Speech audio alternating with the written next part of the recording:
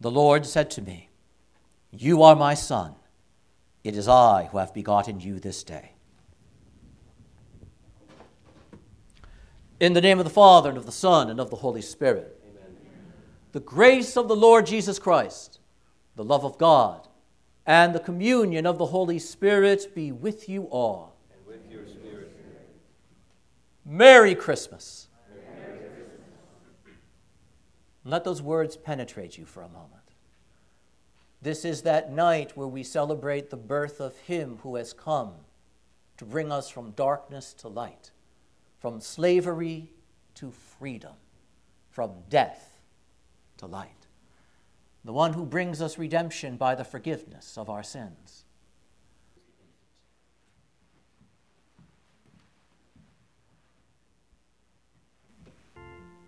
The Lord be with you. And with your spirit. A reading from the Holy Gospel according to Luke. Glory to you, Lord.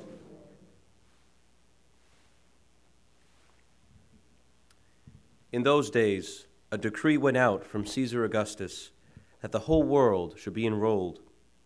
This was the first enrollment when Quirinius was governor of Syria. So all went to be enrolled, each to his own town. And Joseph went up from Galilee, from the town of Nazareth, to Judea, to the city of David, that is called Bethlehem, because he was of the house and family of David, to be enrolled with Mary, his betrothed, who was with child. While they were there, the time came for her to have her child, and she gave birth to her firstborn son. She wrapped him in swaddling clothes and laid him in a manger, because there was no room in the inn. Now there were shepherds in that region, living in the fields and keeping the night watch over their flock. The angel of the Lord appeared to them, and the glory of the Lord shone around them, and they were struck with great fear. The angel said to them, "Do not be afraid, for behold, I proclaim to you good news of great joy that will be for all the people. For today, in the city of David, a Savior has been born for you, who is Christ and Lord. And this will be a sign for you. You will find an infant wrapped in swaddling clothes and lying in a manger." And suddenly there was a great multitude of heavenly hosts with the angel, praising God and saying, "Glory to God in the highest, and on earth peace to people of good will." The Gospel of the Lord. Praise to you, Lord Jesus Christ.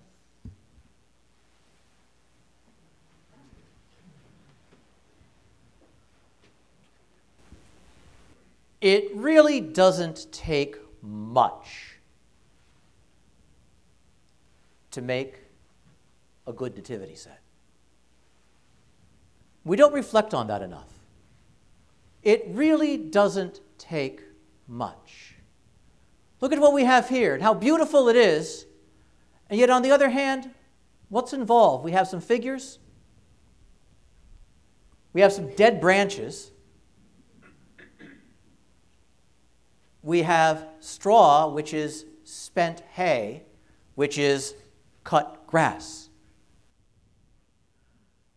We have some evergreen cuttings, a couple trees, a folding table, an old piece of cloth, and some rocks. And we strung some lights. And yet people come to look at it and enjoy it. And after Mass, we're going to go down below to the pavilion area. And what are we going to see?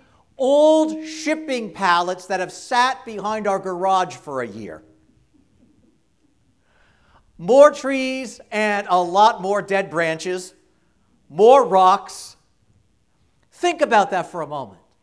These are things we ordinarily throw away, cast aside. But something about using them for this day, in this way, makes them beautiful, makes them wondrous, makes them magical in a good way. And now think about your life. Because we are like that. There is so much about us and so much about our world that goes so horribly wrong. So much about ourselves that we want to get rid of. So much about this world we look at and want to look away from as soon as we can. And then we have the dead branches, the cast-off pottery, the rock that was lying around outside. Apparently not good for anything. Apparently spent, of no real value.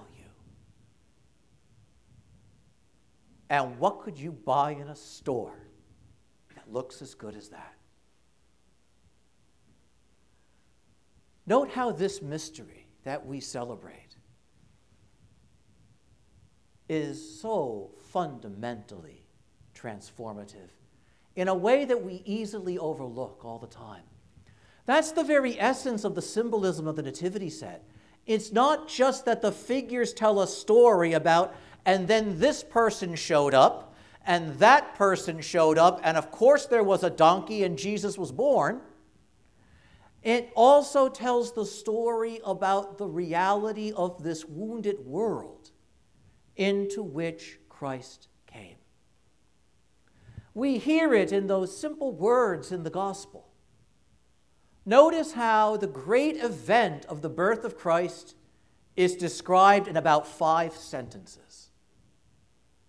If it were in the modern age, we'd have had 24/7 news coverage from major networks at that stable for weeks. And then after the birth, there would have been reams and reams of information and congressional investigations into it. But what does the Holy Spirit give us? About 5 verses. And yet how much is said in those 5 verses? The whole world we hear being at peace. Because the Romans would have killed anybody who disagreed. And so, yes, there was peace, but the peace that comes also with oppression, the peace that comes with force of arms, the peace that comes when order is imposed. And out of that imposed peace comes another imposition. Everybody must get up and go and be counted. It's the reverse lockdown. Leave your homes, travel to where you were born so that we might number you. Because the emperor wants to know how many are under his rule. The emperor wants to know where his subjects are. And in this movement of worldly power saying, you must move so that I can number you, I can count you, I can assign you a place. And note how ironic that is. To be assigned a place, you have to lose your place. You have to get up and move. Note how disruptive it is. The whole world being at peace, but everybody's life turned upside down. And in the middle of this is one who comes from outside. And among all of those whose lives are turned up down are 2 who journey to Bethlehem, who are really 3. A young woman, her husband, and the child she carries. But Jesus doesn't move to Bethlehem because Augustus Caesar gave an order. This is the beautiful thing. And Mary and Joseph don't go to Bethlehem because an earthly ruler, however mighty, however glorious, however famous, however powerful, gave a command. They go because that is where the Lord has come to be born. Oh, yes, Augustine barked his order. Oh, yes, the world is in movement. But ordering all of that, putting Augustine's arbitrary degrees into a better order, is the Lord hidden and alive in Mary. And he goes, not to be counted by an emperor, not to be numbered by any earthly power, he who made this earth in the first place. Note how marvelous this is. Augustus Caesar on his throne in distant Rome, in all of his glory, speaks his command, and his heralds, his messengers go out into the world. They stand in the town squares, they read the order. Everybody from the kings on down have to obey and have to respond. It's public, it's splendid, it's dramatic. And then there's this other king. He who is the Word that made the entire universe. And he moves, not because some earthly ruler gave a word, but note the irony, the contrast. Earthly power barking its decrees, and the silent Word who made all things. And his quiet movement to Bethlehem is not dramatic. His quiet movement to Bethlehem, where he will be born, is not preceded by great announcements in the moment, but for the ear to hear and the heart to know. For thousands of years, his coming has been announced. Prophets have announced it. Divine signs have announced it. But how easy it is to forget those things when the world is really loud. And so it is. He comes. And no one hears. And no one sees. And here is the ruler of all things. And there is no palace waiting for him. There is no parade or honor guard to receive him. There is no agitated preparation to get ready for him. In fact, as we hear, there is no room for him, no space for him. But Jesus didn't come for you to give him space. Jesus didn't come for me to give him a home. That's the beauty that he shows us here. Joseph, who goes to his hometown, doesn't have a bed waiting for him and his family. It's not just that there was no room in the inn. Joseph's family had no room. He goes home, but he's outside, sheltering in a cave, in a stable. And Jesus is pleased, not unhappy, pleased to be born this way. Because you've had all those moments in your life where you don't fit in. You've had those days, those weeks, perhaps those years, where you've been outside in the cold. You've had those moments where there was no room for you. Oh, physically there might have been, but there wasn't room in someone's affection. There wasn't room in someone's time. There wasn't room in someone's heart. Note how universal that experience really is. And note that this is how Jesus comes to you. Jesus comes into a world that doesn't have room for him. Because Jesus isn't looking for a room in the world. Joseph doesn't have a room in his hometown because Jesus is pleased to show him your home is not here. And I'm the one who's come to bring you home with me. This is what the Lord shows us here. He hasn't come to make an earthly abode with us. Oh, he will be with us. He is with us. But he is with us not because here is so fantastic. He's here so that we can go someplace better with him. But now note the difference. That's stable. And let's compare. Caesar has his palace in Rome. Herod has his palace in Jerusalem. And the King of Glory has his barn. In worldly terms, which is the bigger building? Well, that's Caesar's. In worldly terms, which building has more rooms? Caesar's.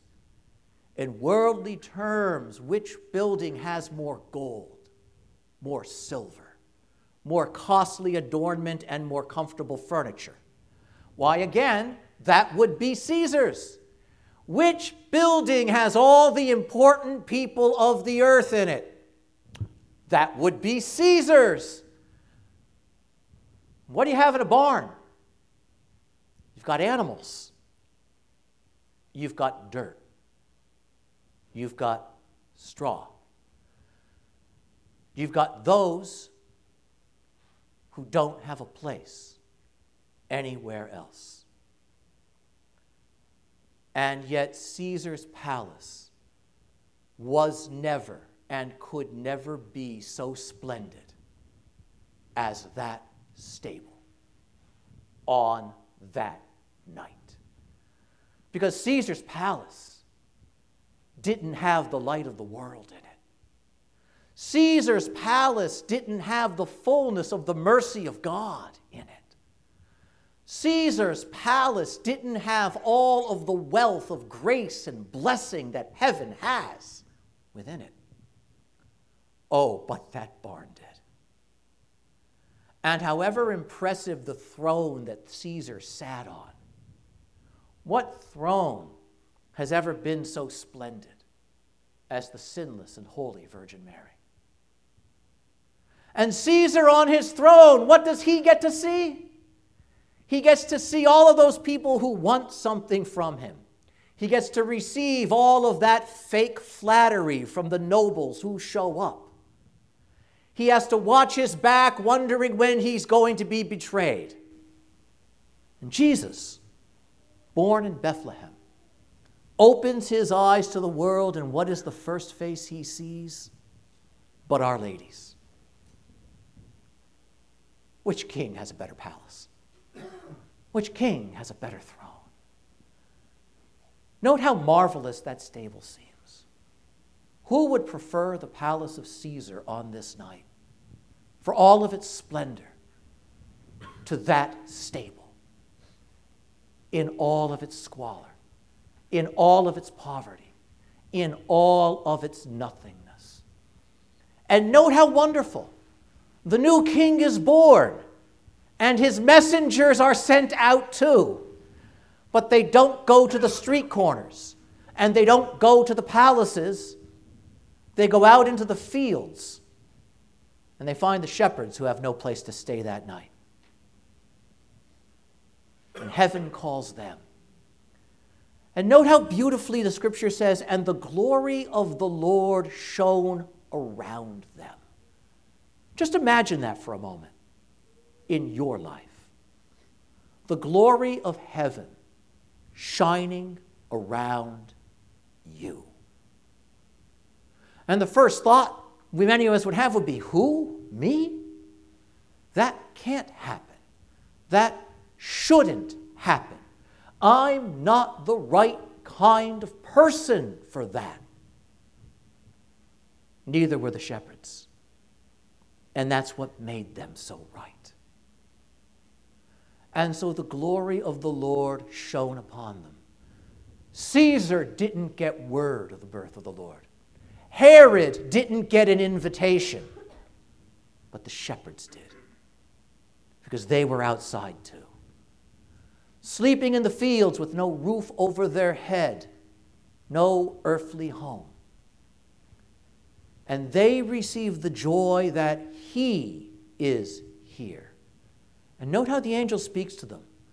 A Savior has been born for you.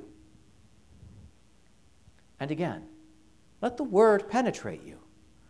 Not simply a Savior has been born, but for you he has been born. Not for somebody else, not for Caesar, not for Herod, not for the innkeeper. It's not that they're ruled out. It's just the angel's not talking to them. The angel's talking to you. The Savior has been born for you. Go and see. Go and see. You'll find him in a stable, as poor as you are, but you will find him. And on going to that stable, the shepherds see their own poverty there, but it looks so different now. There's a glory about it, a goodness about it, a brightness about it. They no longer simply see the cast-aside shipping pallets of their life, the straw, the dead sticks and branches. They see all of those things put together in a way that they never imagined, and bearing and holding a goodness they can't begin to comprehend.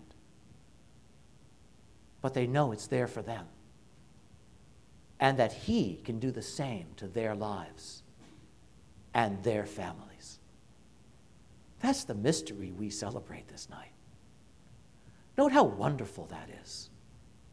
That my heart, which is more like a barn than a palace, is where the Lord wants to be. That my poverty and my woundedness and my need is where he wants to be. And that as I come before him, he turns his eyes and he looks at me and he doesn't look away, because he is pleased to see me there. And he is pleased to be here where you and I am. It's Christmas, and that's what Christmas means. What a great gift. And when we say Merry Christmas to one another, that's the fountain we speak from. It's not a shallow greeting, it's a deep greeting. Because he is joy born into the world. He is the joy of this world. And he has come to bring the joy of his presence into our lives that are found in a world that robs us of our joy every single day. How important this night is. How great this gift is. Over these coming days, remember, Christmas is a season. It's not a day. Let the world go back to business as usual at 7 o'clock tomorrow evening. You don't have to. Linger in this, savor this, and hold on to this. Because let's be honest, you're going to hear a lot over the coming weeks of reasons to be afraid, reasons to be worried. And you'll be confronted with problems that are so much bigger than you. And so remember the small one who comes, who is only small to our eyes. but whose presence is great, whose strength is invincible, and whose peace overcomes all things. And don't you ever forget, he has been born for you. Yes, for everybody else too. But right now, he, on this night, has been born most especially for you. And when you come forward in a few minutes and you stretch out your hands to that small consecrated host, that's who you receive, and that's who receives you. Receive him into your heart, even if it's more like a stable than a palace, because we already know he has a soft spot for stables. So receive him there and let his glory transform that stable, not by your effort, but by his presence, because he has been born for you. Amen.